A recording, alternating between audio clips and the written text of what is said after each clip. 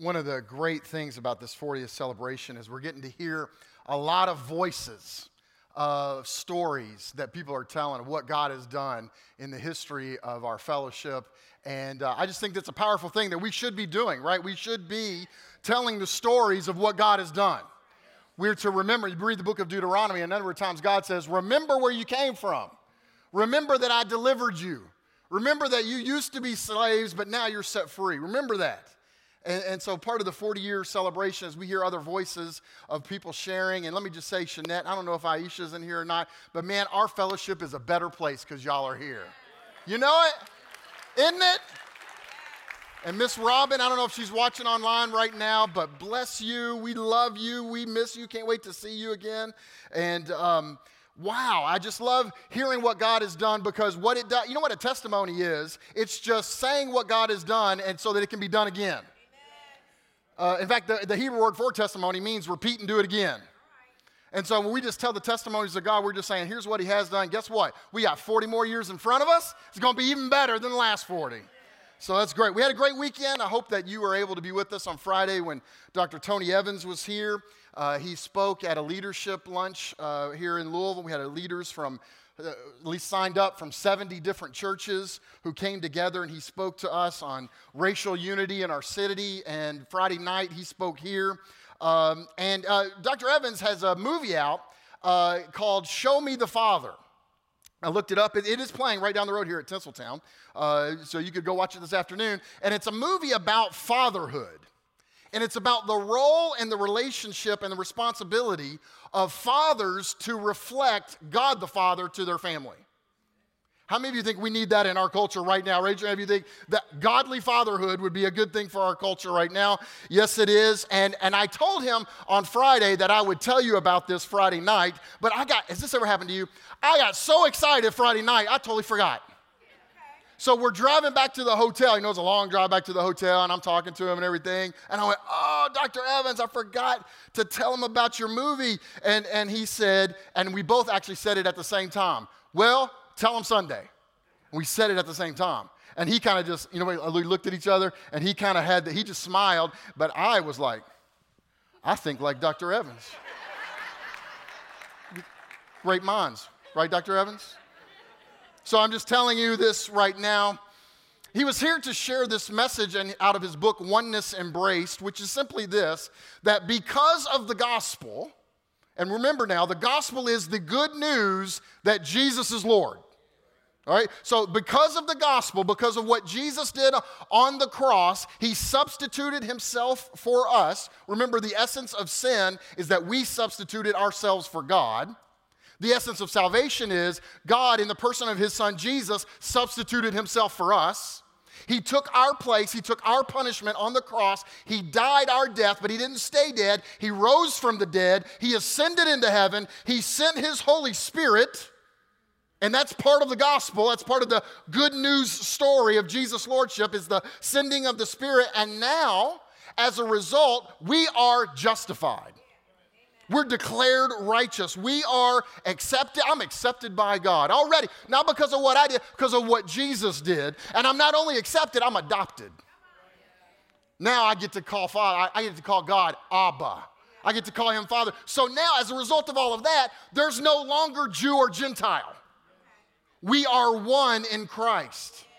And part of what was happening in the book of Galatians is that they were dividing the body of Christ between Jew and Gentile. Jesus had made them one new man, but they're trying to rip it apart and divide them again. And Paul got upset, and he wrote them saying, you're not living in line with the gospel. Racial divisions have no place in the body of Christ because we are one in him. Not because we made ourselves one. He made us one.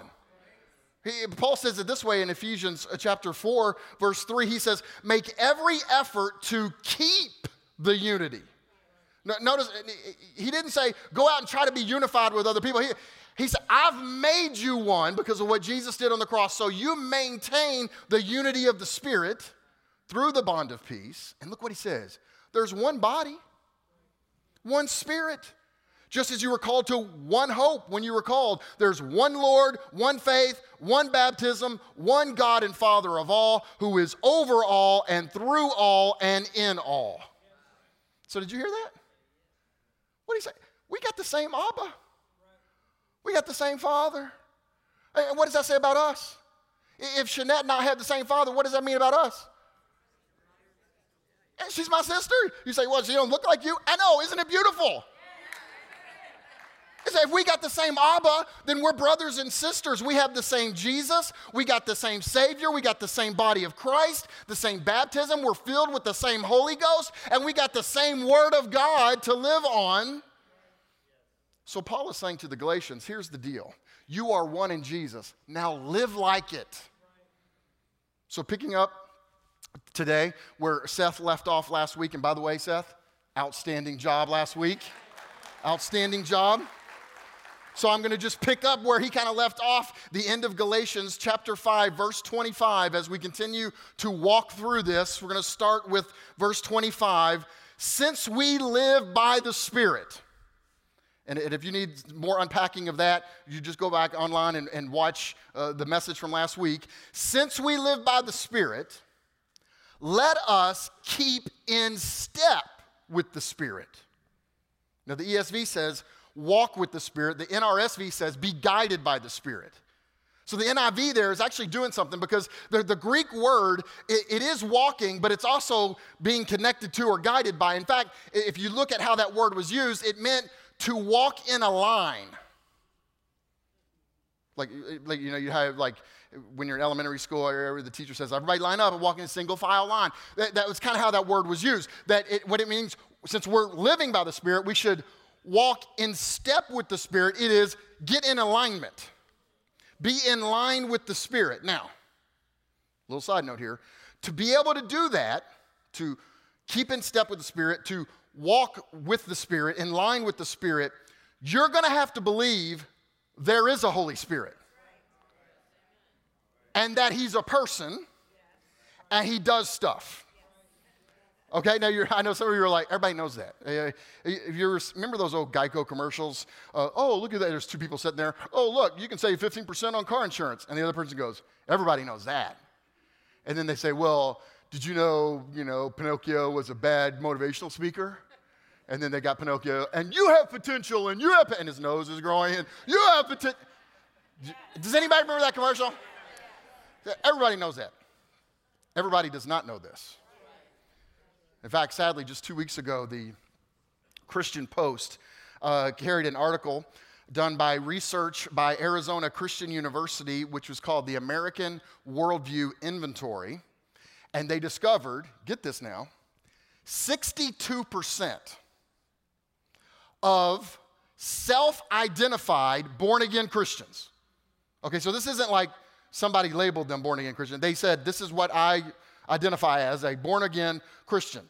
62% of American born-again Christians said in the survey, the Holy Spirit isn't a real person, He's just a symbol. Now, there are so many things wrong with that, I don't even know where to begin. I mean, first and foremost is that goes against the Bible. So then you're wrong. But here's what's more important for this message right now. If you think the Holy Spirit's just a symbol, then your faith, your Christianity is only about history. It's only what happened 2,000 years ago instead of relating to a living, ruling, reigning, interacting with His people, God today. See, keeping in step with the Spirit doesn't make sense unless there's an actual Spirit that is alive and present. And this text says there is a Holy Spirit. He is real, and we should live by the Spirit. We should walk in line with the Spirit, implying the Spirit's going somewhere. Right? It doesn't make sense to say I'm going to walk in line with something that ain't moving. So it's a plan that the Spirit is taking us somewhere. So keep in step. Walk in line with the Spirit. And some of you are thinking, okay, great, but what does that look like? Because, doesn't that sound like one of those kind of religious things that people say at church? Everybody goes, amen! And then after we all leave, we go, what does that even mean? Paul says, glad you asked. And for the next 6 verses, he gives us a picture. Actually, it's not a picture. It's 3 snapshots of what walking in line with the Spirit looks like in our relationships. In fact, the title of this message is Spirit-Led Relationships, because Paul is going to give us some snapshots, okay, different scenarios of what it looks like to walk in line and to keep in step with the Spirit. Now, I'm going to give you a warning right now. This is going to be very sobering. I'm just going to tell you right up front, because I don't know what you think of when you think of walking in line with the Spirit. You think of, oh, it's going to be fun, and we're going to be loud, and we're going to speak in tongues, and he's going to lay hands on people, and they're going to fall down on the ground, and we'll put a little blankie on them, and that may be your picture. But Paul in this text is going to get real practical. He's going to go down to some real life scenarios in order to say walking by the Spirit, being in line with the Spirit, is going to affect your everyday relationships. Walking with the Spirit is going to require something of you this afternoon. It's going to require something of you tomorrow, Tuesday morning. See, walking in line with the Spirit is going to affect how you relate to everyone all the time. Ooh. So here's those 3 snapshots. I'll give them to you, and then we'll unpack them. The first snapshot is a conceited person. The second snapshot is a caught in sin person. And the third snapshot is a comparing person. Now, I know that these are not the typical shouting verses, right? Like, you got their shouting verses. You know what shouting verses are. I don't even have to preach. I just get up and read the verse, and y'all are shouting me down. Amen! Right? These are not those, all right? I think it was Mark Twain who once said, it's not the parts of the Bible I don't understand that bother me, it's the parts I do.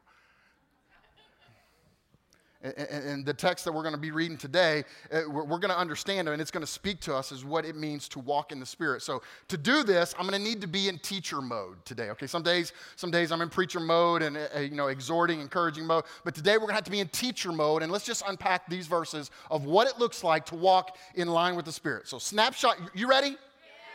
Yeah. Are you excited about this?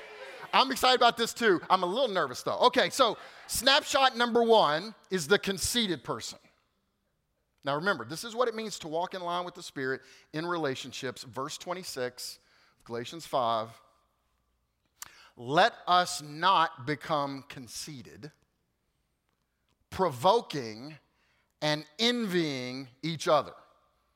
Now what is he getting at there? The word conceit in Greek is made up of 2 words, and if you were to look up in the definition, it is vainglorious. Now, when I read that, I'm like, that doesn't help me at all, actually. It's a conceit, vainglorious. It's not like somebody cuts me off in traffic. You vainglorious. It's just like, I never use that in a sentence. So here's another way to say it. Empty of honor. Okay, now wait, I get that. Empty of honor. A conceited person, listen to me, a conceited person has a deep insecurity and a perceived absence of glory or an absence of honor, leading them to try to prove their worth to themselves and everybody else. Think of it this way. Conceit is an honor hunger. I'm hungry. I want people to honor me. I need people to honor me because that's where I get my value. That's where I get my worth. That's where I get my identity. And so he says, don't be honor hungry, provoking and envying. Now, provoke, it means to challenge, or it's to be competitive. It's to challenge someone to a contest. And envy is to want something that rightfully belongs to somebody else. So the provoking here is a stance of someone who thinks they're superior. Okay? I'm going to challenge you to a competition. I'm going to prove my worth because I'm superior. The envying is a stance of someone who thinks they're inferior. So don't miss, this is profound, if you will let this in, and it's striking. Paul is saying both superiority and inferiority are a form of conceit or honor hunger. Both the superior person and the inferior person are self-absorbed. See, some of you think that if you just think badly about yourself, if you put yourself down and you say, man, I'm so bad, I'm terrible, and I'm worse than everybody else, you think that makes you humble. That's not humble. That's self-absorbed. And as C.S. Lewis reminded us, humility isn't thinking less of yourself. It's thinking of yourself less. Do you see the difference? See, to be a Christian and to let the gospel in means you have a new center to your solar system. It's not about you. Once you become a Christian and say, Jesus is Lord, you realize I'm not Lord. Jesus is Lord. The universe does not rotate around me. You're not the center of the universe. It's about God's glory through the expansion of his kingdom. And here's what verse 26 is saying. Here is the snapshot. Here's what it looks like to walk in line with the Spirit, keeping in step with the Spirit. Do not let your hunger for honor make you despise or envy people. If you're walking in step with the Spirit, you don't get your value, you don't get your honor, you don't get your worth from anybody else. You get it from the gospel. And what does the gospel say? It says that because of what Jesus did, I'm already justified. I don't need you to justify me. I'm already justified. I'm already chosen. Whether you choose me or not, it don't matter, because God already chose me. I am already, the gospel says, accepted by God. I'm already loved by. I am loved and honored by the only eyes in the universe that matter. So guess what? I don't need to feel superior to you. I don't need to feel inferior to you, because I don't get stuff from you. My worth, my value, my dignity, my acceptance comes from God. So here's what it looks like to walk in the Spirit. Here's what it looks like to walk in the Spirit. When you're around somebody and you start feeling superior to them, here's what it looks like. You know what you do? You start preaching the gospel to yourself. And go, wait a second. Oh, pull up those horses. You didn't save yourself. This is what you say to yourself. You didn't save yourself. Who do you think you are? You didn't die on the cross for anybody else. You can't even save yourself. How you going to save anybody else? Better than anybody. You ain't better than nobody. You just preach the gospel. Jesus saved you apart from what you did. And then, at the same time, if you're feeling inferior around somebody else, you know what you do? You preach the gospel to yourself. You go, guess what? Father already accepted me. Father already justified me. He adopted me. I call him Abba. You know what that means? I have unsurpassable worth. Oh, that's good. Man, and listen, with all due respect, I'm preaching better than you're amening. All right? I was just, with respect. So that's the first snapshot. That's what it looks like, okay? Second snapshot, and remember, when you're reading the New Testament, well, the whole Bible, but particularly when we're reading a letter to the Galatians, the chapter and verse divisions were put in much later. Paul didn't get to that verse in verse 26 and go, okay, now chapter 6, verse 1. Those are put in, he just wrote a letter. I mean, most of the time when you send emails to people, you don't put, although I have received some emails from some of y'all, they're so long. I was like, I wish you would have broke that up into chapters and verses. I could read a chapter today, come back next Thursday and read a chapter. But that's what, most of the time you don't do that. So we keep reading, right? So chapter 6, verse 1 is the second snapshot, and that is a caught in sin person. Now remember, this is how we're going to walk in the Spirit, right? And some people are going to leave today and go, man, we did a lot of walking today. It was I remember, chaperoning a Washington, D.C. Trip, and I remember we were at one of the museum for the middle school, back when we had ECA, and the one lady who was given the thing, she directed people with two fingers. Have you ever seen people do this? And we're walking, keep, that's how I kind of feel we're doing today, but that's what we're doing, okay? So we're walking in the Spirit. And here's how you deal with a caught in sin person. Galatians 6, verse 1. Brothers, if someone is caught in a sin, you who are spiritual should restore him gently. Now, what he's saying here, yes, that's right, help us, Lord, get this. When someone is caught, the word gets used in two different ways. If you just read the literature, it gets used it meant to be overtaken, but it also meant to be detected. And so depending on what your English translation is, they may pick one of those two directions. I think most often it means overtaken. So the picture here is somebody's caught in a sin. The picture was like there's a trap and an animal will come into the trap and it springs the trap and then they're caught. That's the picture. If someone goes and they're trapped in a sin, they're caught, okay? And this implies that it's not just, hey, they said a bad word one time, they made a mistake, and that's not what this is talking about, all right? It's repeated, all right? They're entrapped by it. The trap has been sprung. Now, let me just stop here. The Bible is so real, isn't it? Paul knew we were going to need this. Led by the Holy Spirit. The Holy Spirit knew that when we got born again, we weren't going to be instantly perfected. So we need stuff like this.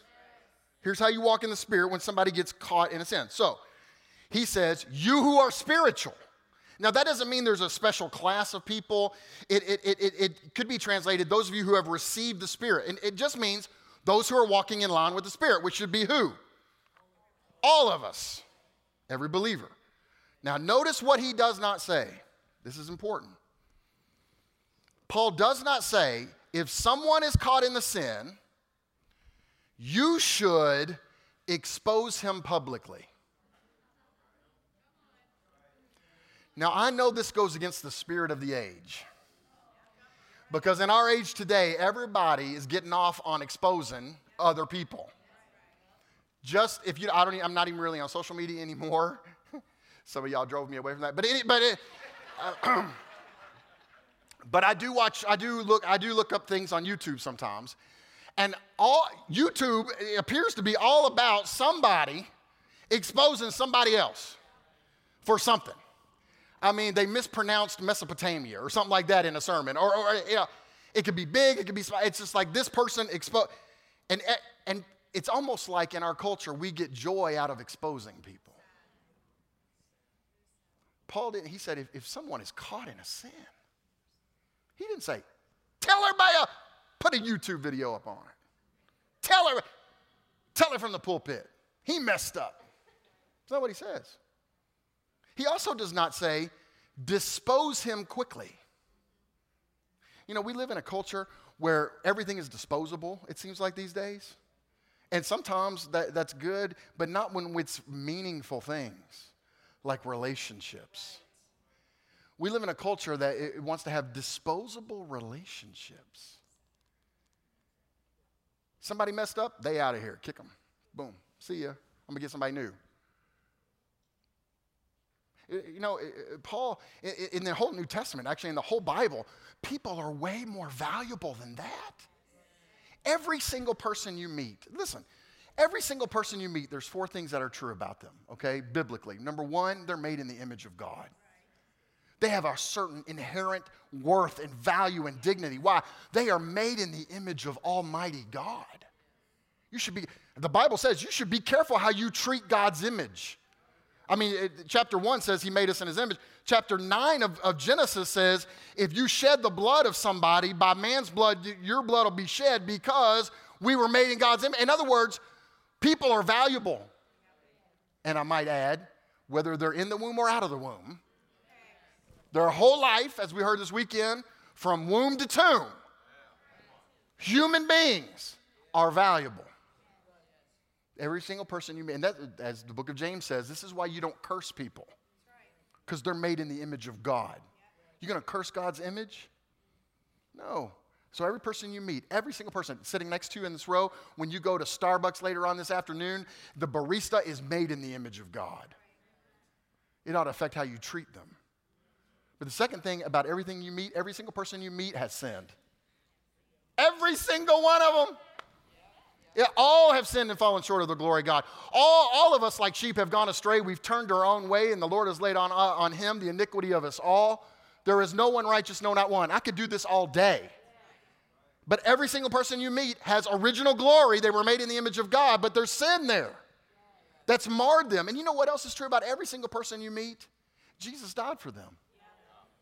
2 Corinthians 5 says, we believe one died for all, therefore all died. First John, what is it? 1 John 2:2, he's the atoning sacrifice for our sins, and not just for ours, but the sins of the whole world. So every person you meet, they're made in the image of God, but they've sinned. But guess what? Jesus died for them. I love the way John Wesley puts it. John Wesley said that when he would see a beggar come to him, he didn't see somebody covered with dirt. He saw somebody purpled over in the blood of Christ. You think that might affect how you treat people? If every person you saw, you say, that is the image of God, and they're purpled over in the blood of Christ. And let me tell you, the fourth thing that is true about every single person you're ever going to meet, every person in this room, and every person you meet anywhere, they're not only made in the image of God, they've not only sinned, Jesus not only died for them, but let me tell you something, they're going to live forever somewhere. Either with God or without. It's true about every single person. So what's my point? If someone is caught in a sin, you don't just dispose of them.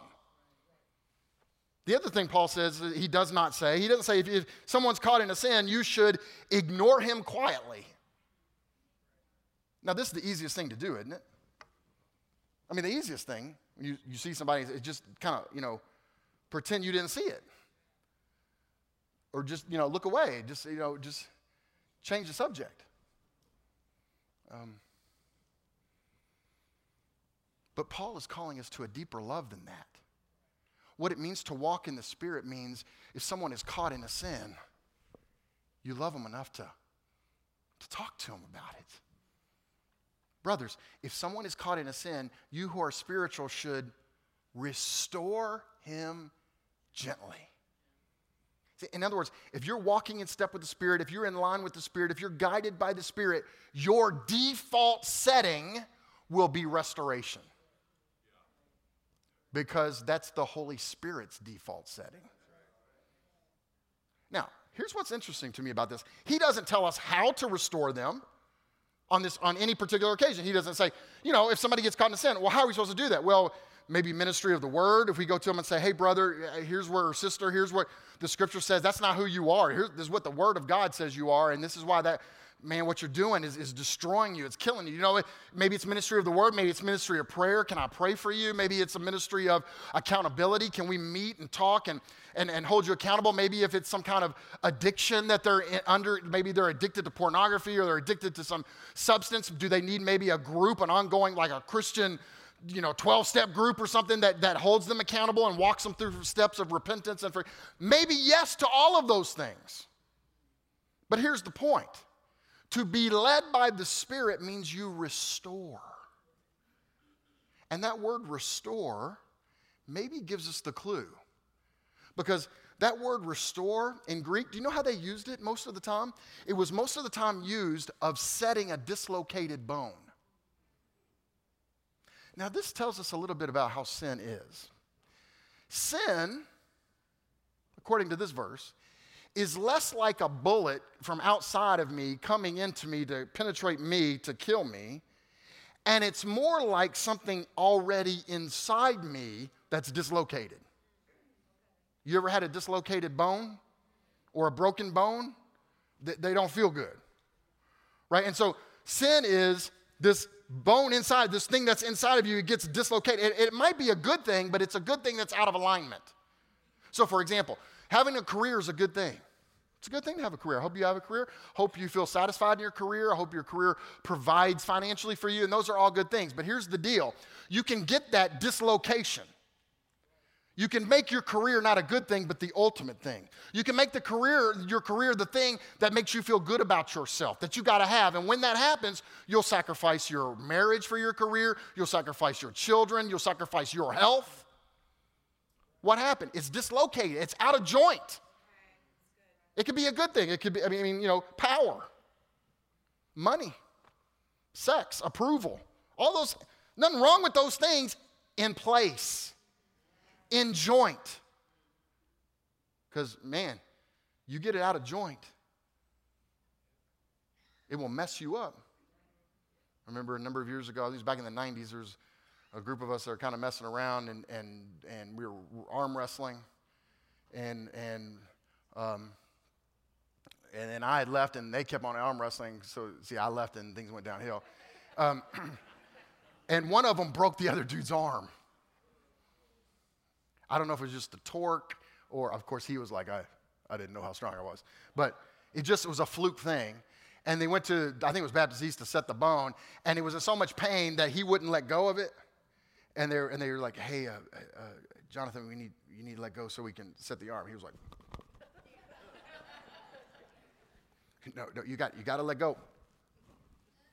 And it took a while just for him to let go for the doctor to set this bone because it hurt. That is why Paul says, restore him gently. Now, keep reading.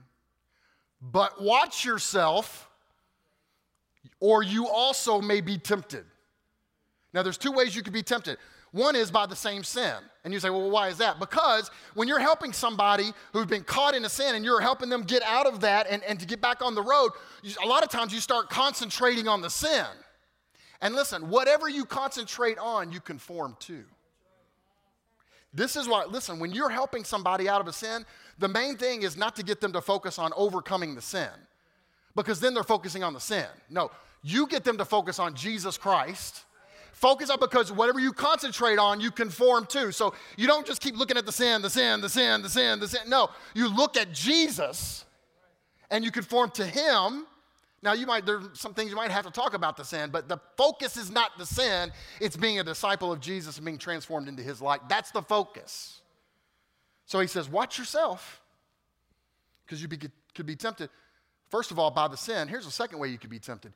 You could be tempted to think that you are somebody now, because you didn't do the sin they did. So have you ever noticed when we compare ourselves to other people, we usually compare ourselves to people who are tempted by sins we're not tempted by? Because then you feel, right? Because there's some sins I'm just not tempted by. So I look how good I am. I'm not even tempted by that. And God's going, what about...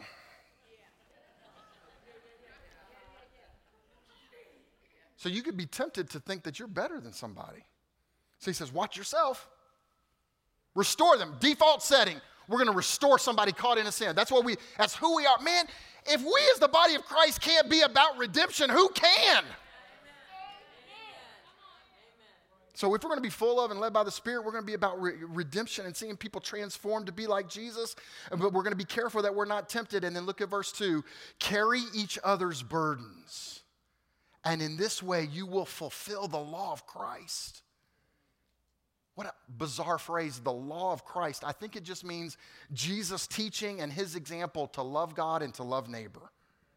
Remember in chapter 5, Paul had said this, the entire law is summed up in a single command. Love your neighbor as yourself. So when we walk in the Spirit, in line with the Spirit, in step with the Spirit, we're going to carry each other's burdens. Carry each other's burdens, and in this way you will fulfill the law of Christ. How do you think that might look like in real life? We just had that video from the 40th with Robin and Aisha and Shanette. What was that like, do you think, for them when people at New Life helped carry the burden? And, they mentioned groceries. Life-giving, huh? When people came around them and said, let me help carry the load. What is a bag of groceries like for a single mom who's got kids? I mean, listen, I was raising, listen, we raised 4 sons. There were lots of times we had a dual career, dual income, and it was a blessing to me if somebody dropped off some chicken.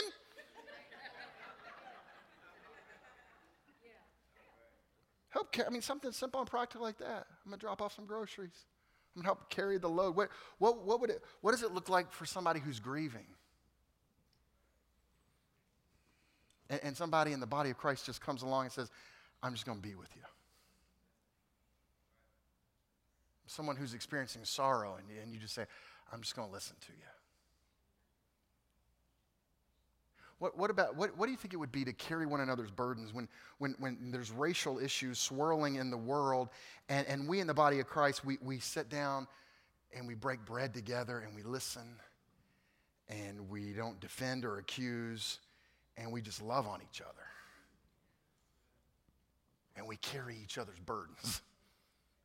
See, whatever it is in a given situation, the whole idea of carrying each other's burdens means that some of the weight is going to fall on you. That's what it means to carry a burden. It means you're going to put yourself under their weight and help them carry it, which means it's going to cost you something. But here's what Paul said: when you do that, you do what? You fulfill the law of Christ. And you know what you're doing? You're walking in line with the Spirit. So who do you think? I know we're supposed to do the altar call at the end. That's how these things are supposed to work. But I don't know. I just think maybe in this moment, the Holy Spirit is speaking to people here about somebody that you could help bear their burdens. Who is it? You know, let's just pray. Let's just pray right now. Lord, Holy Spirit, would you just speak to every one of us here? Who is it in our life that we need to come alongside and fulfill the law of Christ by helping to carry a burden? Maybe in a simple way, a small way, maybe in a big way. I don't know.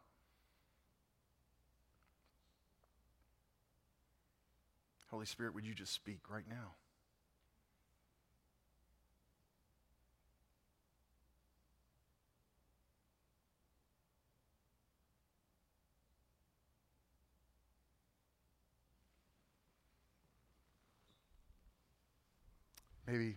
Maybe the Lord gave you somebody's name. Maybe you got a picture in your mind of somebody.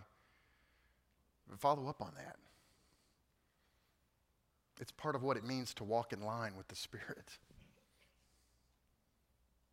Let's get to the third snapshot. This will be the last one. Third and final snapshot that Paul gives us in this text is we've had the conceited person, we've had the caught in a sin person, we're going to bear one another's burdens here. Number 3, here's the third snapshot. It's the comparing person.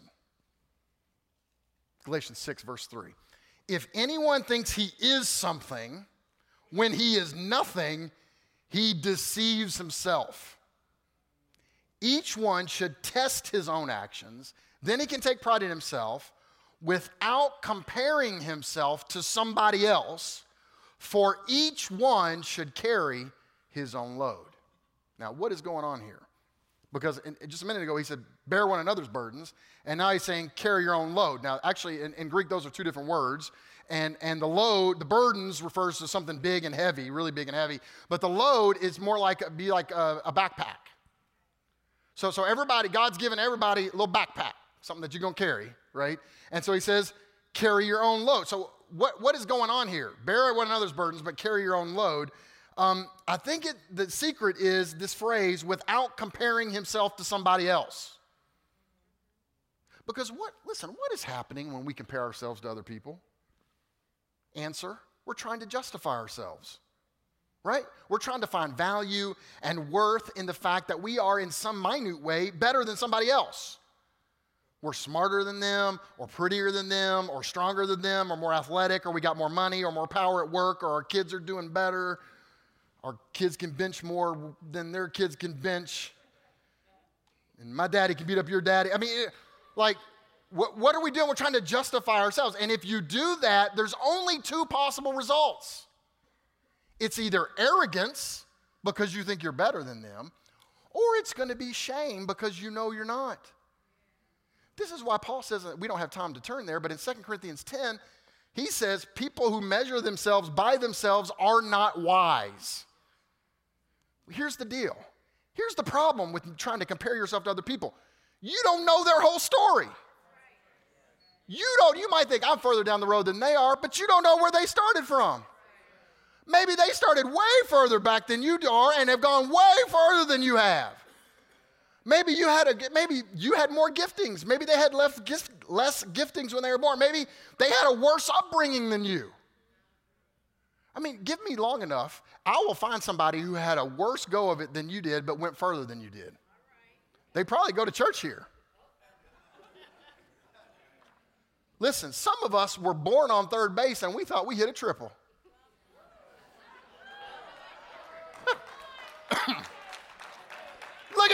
I'm on third base. Man, you didn't, dude. You just was born there. This is why we're told not to compare ourselves. As Oswald Chambers once said, there is always one fact more in each man's case about which you know nothing. There's always more to the story that you don't know. You don't know. And even if you did know everything about their story, it's not wise to search for your identity, your value, your worth, and how well you match up and compare with other people, because there will never be an end to it. It will never be enough, and you will always be trying to find a verdict on your value. But listen, if you're walking in step with the Spirit, if you're walking in line with the Spirit, you don't get the verdict on your value from other people. You know why? Because the verdict is already in. Oh, yeah. That's what the gospel says. The gospel says the judge has already pounded the gavel and said, not guilty, Tim Parrish. It's already been done. The verdict has already come in. I'm already accepted. I'm already adopted. I'm already valuable. I'm already wanted. I'm already chosen. So you know what that means? That means I'm free. I'm free to really love you because I don't have to compete with you. I don't have to be better than you. I don't have to be worse than you because I don't have to get anything from you because I already have it.